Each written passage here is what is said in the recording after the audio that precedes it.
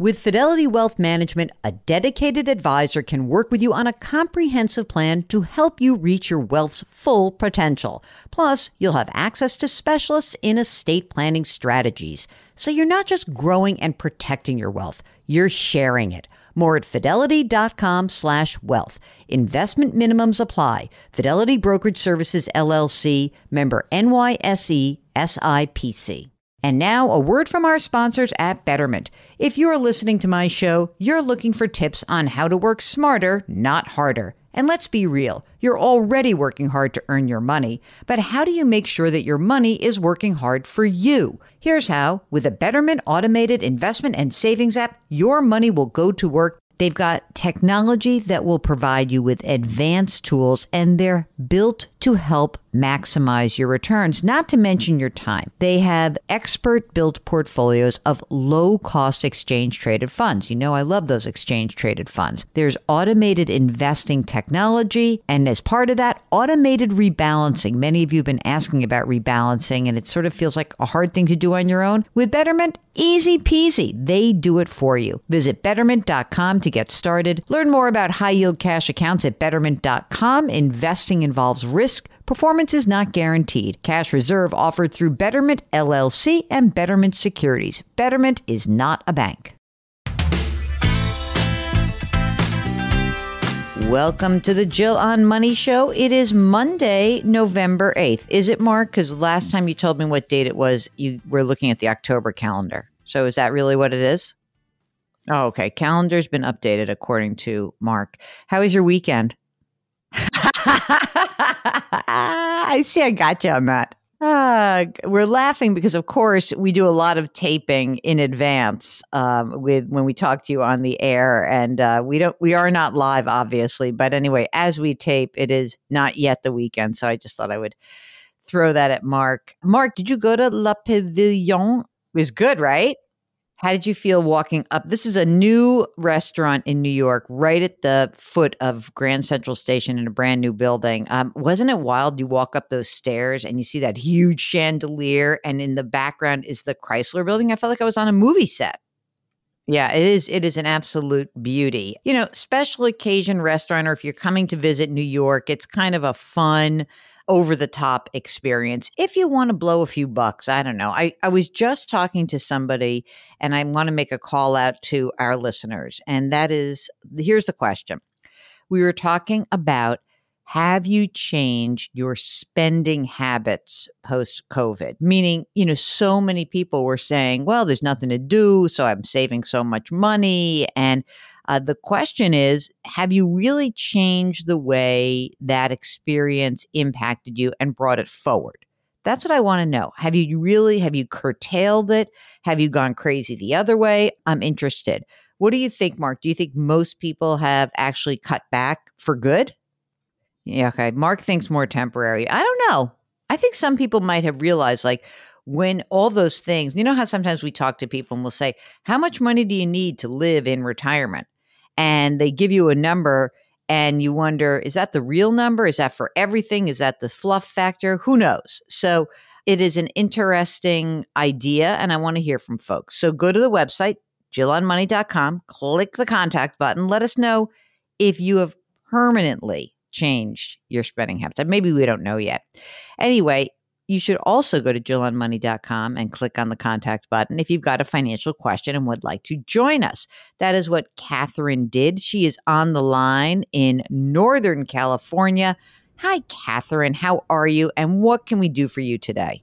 All right. Well, you know, kind of speaking of COVID, I guess, when you guys were just talking about, I need help formulating a game plan for my next phase of my life. I think COVID has really had me taking stock of things like a lot of people have. You know, first of all, I found you and Mark, and that really helped me get the ball rolling, looking kind of at the next phase. Because I think in my 20s and 30s, I did the initial, you know, saving and stuff, and then I've been letting it ride for a while. Mm-hmm. Now, my kids are older and they're very expensive. And can't go back on that. How old are they? Oh, they're 13 and 16, and we are bleeding cash right now. But I think we're okay, but it just stresses me out because I'm a little neurotic about spending money. So there's like that piece. So we're spending a lot of money right now. Some of it actually probably a little bit due to COVID. Some mental health things that have been, I think, triggered and exacerbated by that. And then I'm sorry. Listening to your show and thinking about cash flow, I refied our houses and sort of restructured some things to free up some money. And now want to get some ideas of what would be good to do with that. Kind of, I think in the next 10, 12 years, I think we have really a lot of expenses. And then I think we might be okay after that. So we're going to suffer just for 10 or 12 years. Don't worry, Jill. I mean, come on. We can't let you suffer. Who's the we? Is there a spouse? Is there a partner? Yes, I have a partner of 21 years and myself and my 2 kids. And how old are you guys? We are both 48 years old. Oh, nice. Are you both working, or is one of you home more with the kids, or what? Well, funny you should ask that. So, well, actually, we both work full time, but my wife is in a job that is, we're both in education. Her job hasn't gone back. She teaches at the college level. So they are still remote. So she is working full time, earning a full time salary while also being at home full time with one of our children who is like an online student right now too, who's struggling. So she's both. She's double dipping. She is like a full time at home mom while also earning a full time salary. Well, how much do you guys make? We make about $230,000 combined, probably a little bit more. She does take on some extra classes generally, so that number goes up. But I think 230 is a good baseline. And are you both contributing to retirement accounts? So we no longer contribute to like a 403b or anything like that anymore. We fully do just our Roth IRAs and our pensions. Tell me a little bit about how much money you have accumulated in those various retirement accounts and what the pension benefit will look like. I'll start with the pensions because I love that you and Mark love pensions. Love. Yes. I always tell my work friends who always talk about money, I'm like, you guys, our pensions, we're going to be okay. So we're going to be fine. We have more money than we think we have. That's right. So for my wife, I'll say 60. We'll start with just the number 60 as a reference because it's as in age 60, you mean? Age 60. Age 60. So there's a formula, of course. If she makes it to 60 years of service, she will bring home 74% of her final pay for the rest of her life, which in today's dollars is about $6,700 a month. That's a big number. She also gets Social Security as well.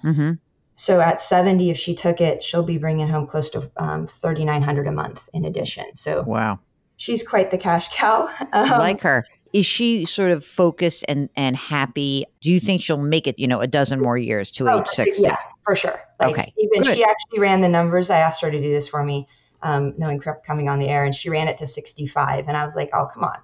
So, and if she makes it to 65, her it goes up to 93% of her final salary. Oh my God. So she'll work for sure. I mean, and I might as well. All right. Well, let's see. So tell me about what's your pension? Yeah. So mine's going to be, at 60, I will make 85% of my final pay. So right now that's about $7,300 a month. Whoa. I do not contribute to Social Security, so I won't have that. Let's just do some of these numbers here. So see, 6,700 and then you're 7,300. And so you got that 14 grand, and that's at age 60 before the Social Security kicks in a decade later. Can you live on 14 grand a month? Oh, absolutely. Fantastic. We'll live fantastically. Okay. What happens if you're to your pension benefit if you were to go earlier than age 60? So that's what I was running. So I've been teaching since I've been 23. So I have I'll have 30 years of service when I turn 53. So one of the things I was considering maybe is your whole new endeavor idea. And I don't know what that would look like. So if I at 55 stop working and don't collect, and that was the thing, do I start collecting or if I don't start collecting? If I start collecting, I will get 54% of my final pay. Which is? I think that number was like a little under $5,000. If I wait to 60, that number goes up to 73% of my final pay. So that puts me in, the 6,000 range, I believe. But you would work in other words, if you stopped at 55, you would work for the 5 years, or would you think you would not actually work? I mean, I would absolutely, I'm a busybody. I mean, whether I work, I would I would do something for sure. And that's the other piece. We have some money in a 403B from my early years. I think there's that 55 rule, the rule of 55. Yep. So that was something I was considering too, like a way to get some of that money out. Yeah. How much money's in the old 403B? $314,000. Yowza, 314. That's a real number. I thought you were going to be like 30 grand. Okay, awesome. And that's in a Vanguard, pretty much total stock market and an international, little bit of a split there. And then my wife, from her previous job as a state employee, has a IRA rollover. That's about $235,000. Wow. And how much in the Roth IRAs right now? So I have in my Roth IRA, I have $180,000. And she's got $151,000. What are you stressing out about? I don't know. I'm just a stressor about money. It's just like, once I kind of stepped back, I'm like, oh my gosh, we're totally good. You're totally good. But let's figure out what is actually stressing you out right now. Retirement is set. Don't stress about that. Right. Tell me about the emergency reserve fund. So we've got about 70,000 cash. Okay. We have 2 properties. We have the one that we live in. Primary residence. How much is it worth? Yeah, about $675,000. What's the outstanding mortgage? We just refied a 30-year, and we owe $271 on it. Okay, plenty of equity there.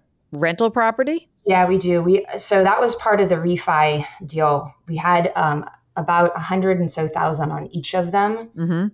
Combined them together and just rolled them both out to a 30-year one mortgage. So we own the rental property outright. Okay, what's it worth? $450. And obviously, that gives you some cash flow. Is the intention to keep that rental property or do something else with it in the future? Open to it. I mean, I think my family is my parents, their rental property, they're into that, and they sort of encourage that early on. I have a pension, so I don't need the cash flow, but they're using their rental properties as their retirement, you know? I don't think I'm going to need that, but we have it. It's sitting there. It wasn't my plan to pay it off. It's just that when we had like 100,000 or so on each of the loans, a little more than that, and trying to refi 2 houses to roll them together into one. So that's what we did. So yeah, so it's cash. I mean, right now it's going to pay for pretty much. So now we have 1 mortgage, and the rent on that nearly covers the mortgage. Okay. So the rental property cash flows enough to pay the expense of the mortgage, at least for now. And obviously for any of the upkeep and the taxes on the house itself, the rental itself. Is it a pain in the ass to manage? Not at all. Okay, it's great. Totally set it and leave it. I mean, it's not a huge like cash cow at all, but it's just sitting there, and it does the job. It's kind of like having a third income.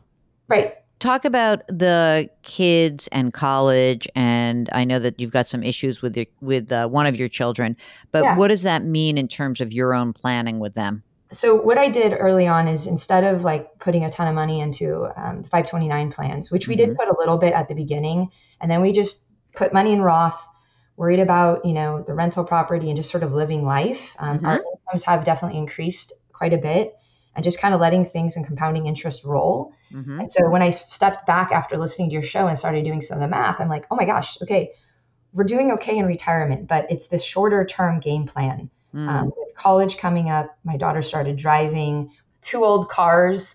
Plus we had to buy my daughter a car during COVID. We're paying a lot of money out of pocket for mental health care right now.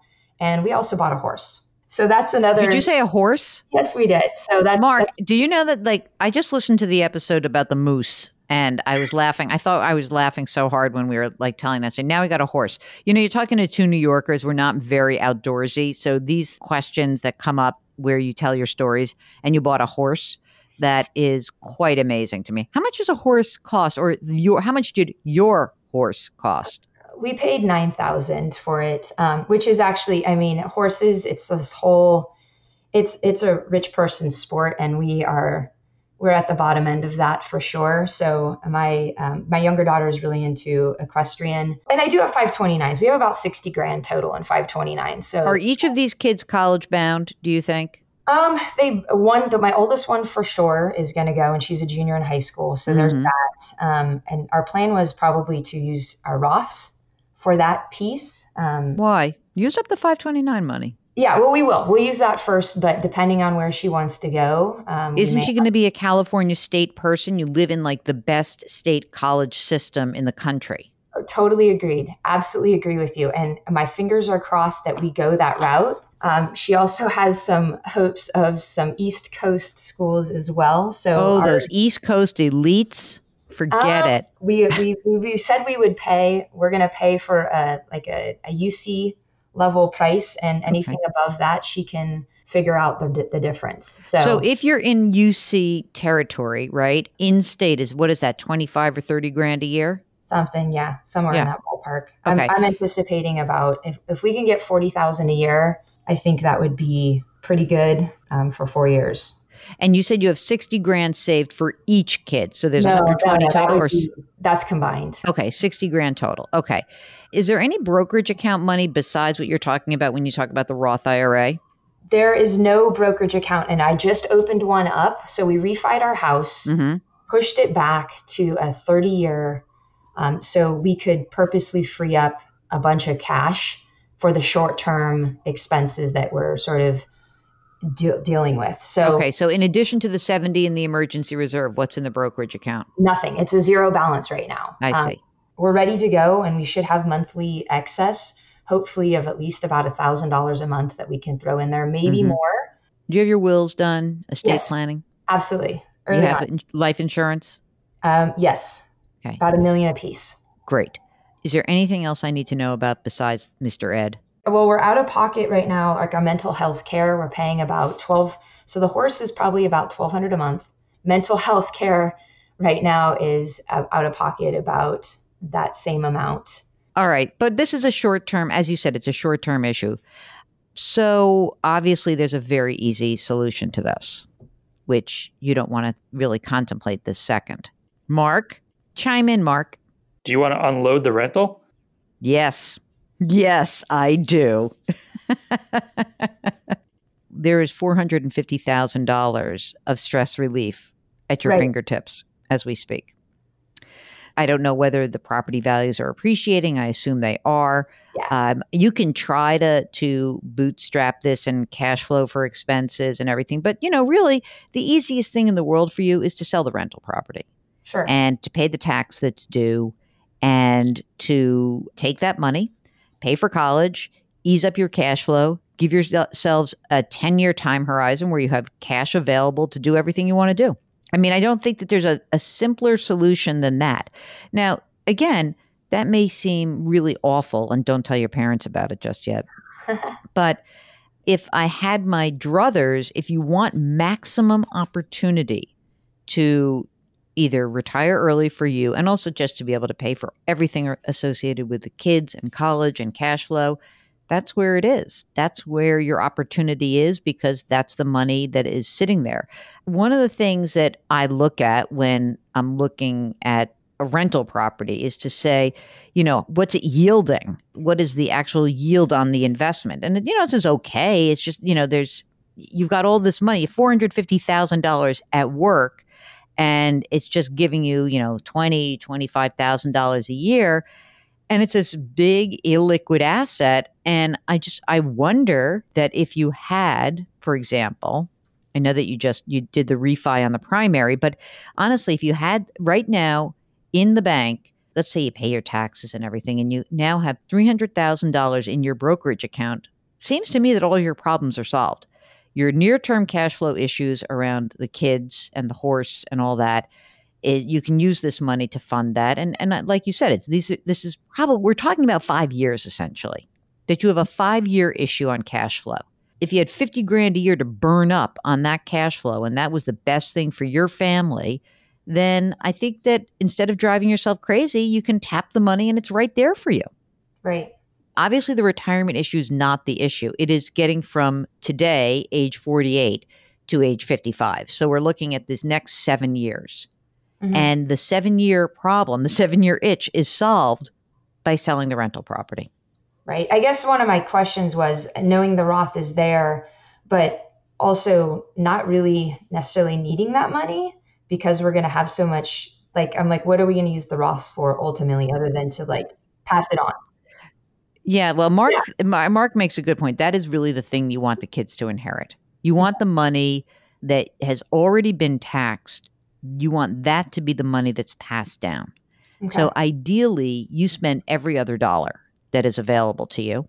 And the kids, you preserve the Roths, right? So you have this 230 or 250 grand maybe by the end of next year.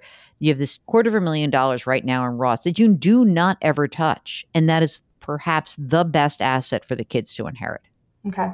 Honestly, if you had the money from the rental property freed up, of the 350, you could say, let's put 50 grand in cash and add it to the emergency reserve just to see how the next couple of years goes with expenses. Let's see how things settle out. And of course, you're going to have to pay for the 30-year mortgage payment on its own, right? But I do think that this is a plan that can help you alleviate the stress that you are feeling. So you're feeling the stress, not recognizing that the money is sitting in a pot. It's just the pot is not liquid yet. Right. So we just have to try to get that into your hands so that you can enjoy all of the hard work that you've already done. I hear you. I think you're actually in better shape than you believe. It's just that big fat asset is sitting there. And yes, it's creating income. And that's great. But to really alleviate your needs, you have to know that you have money available. Maybe things go better than we imagine. Maybe just having this conversation without even selling the rental property is enough for you. Because maybe at the very least you say, let's see how we do. We're spending this money. Even if we don't put a lot of money in that brokerage account, worst case scenario, we sell the rental property and our problems are solved. Just knowing you can do it should help relieve that anxiety you're feeling. Yeah, so it'll be our parachute just if we need it, I think. That's right. It's your golden parachute. Luckily, you've created it for yourselves. Okay. Good? That's good. All right. I feel very comfortable with this. I feel like another stress bucket has been emptied today, which is great. Thank you very much for joining us, Catherine. If you also would like to you want us to empty your stress buckets? Mark, that's what we are. Just go to JillOnMoney.com, click on the contact button, sign up for the free weekly newsletter, and of course, subscribe to our sister broadcast, Eye on Money. Okay, it's the beginning of the week, so please try to do something nice for someone else today. Grit, growth, grace, and we'll talk to you tomorrow. Thanks for listening.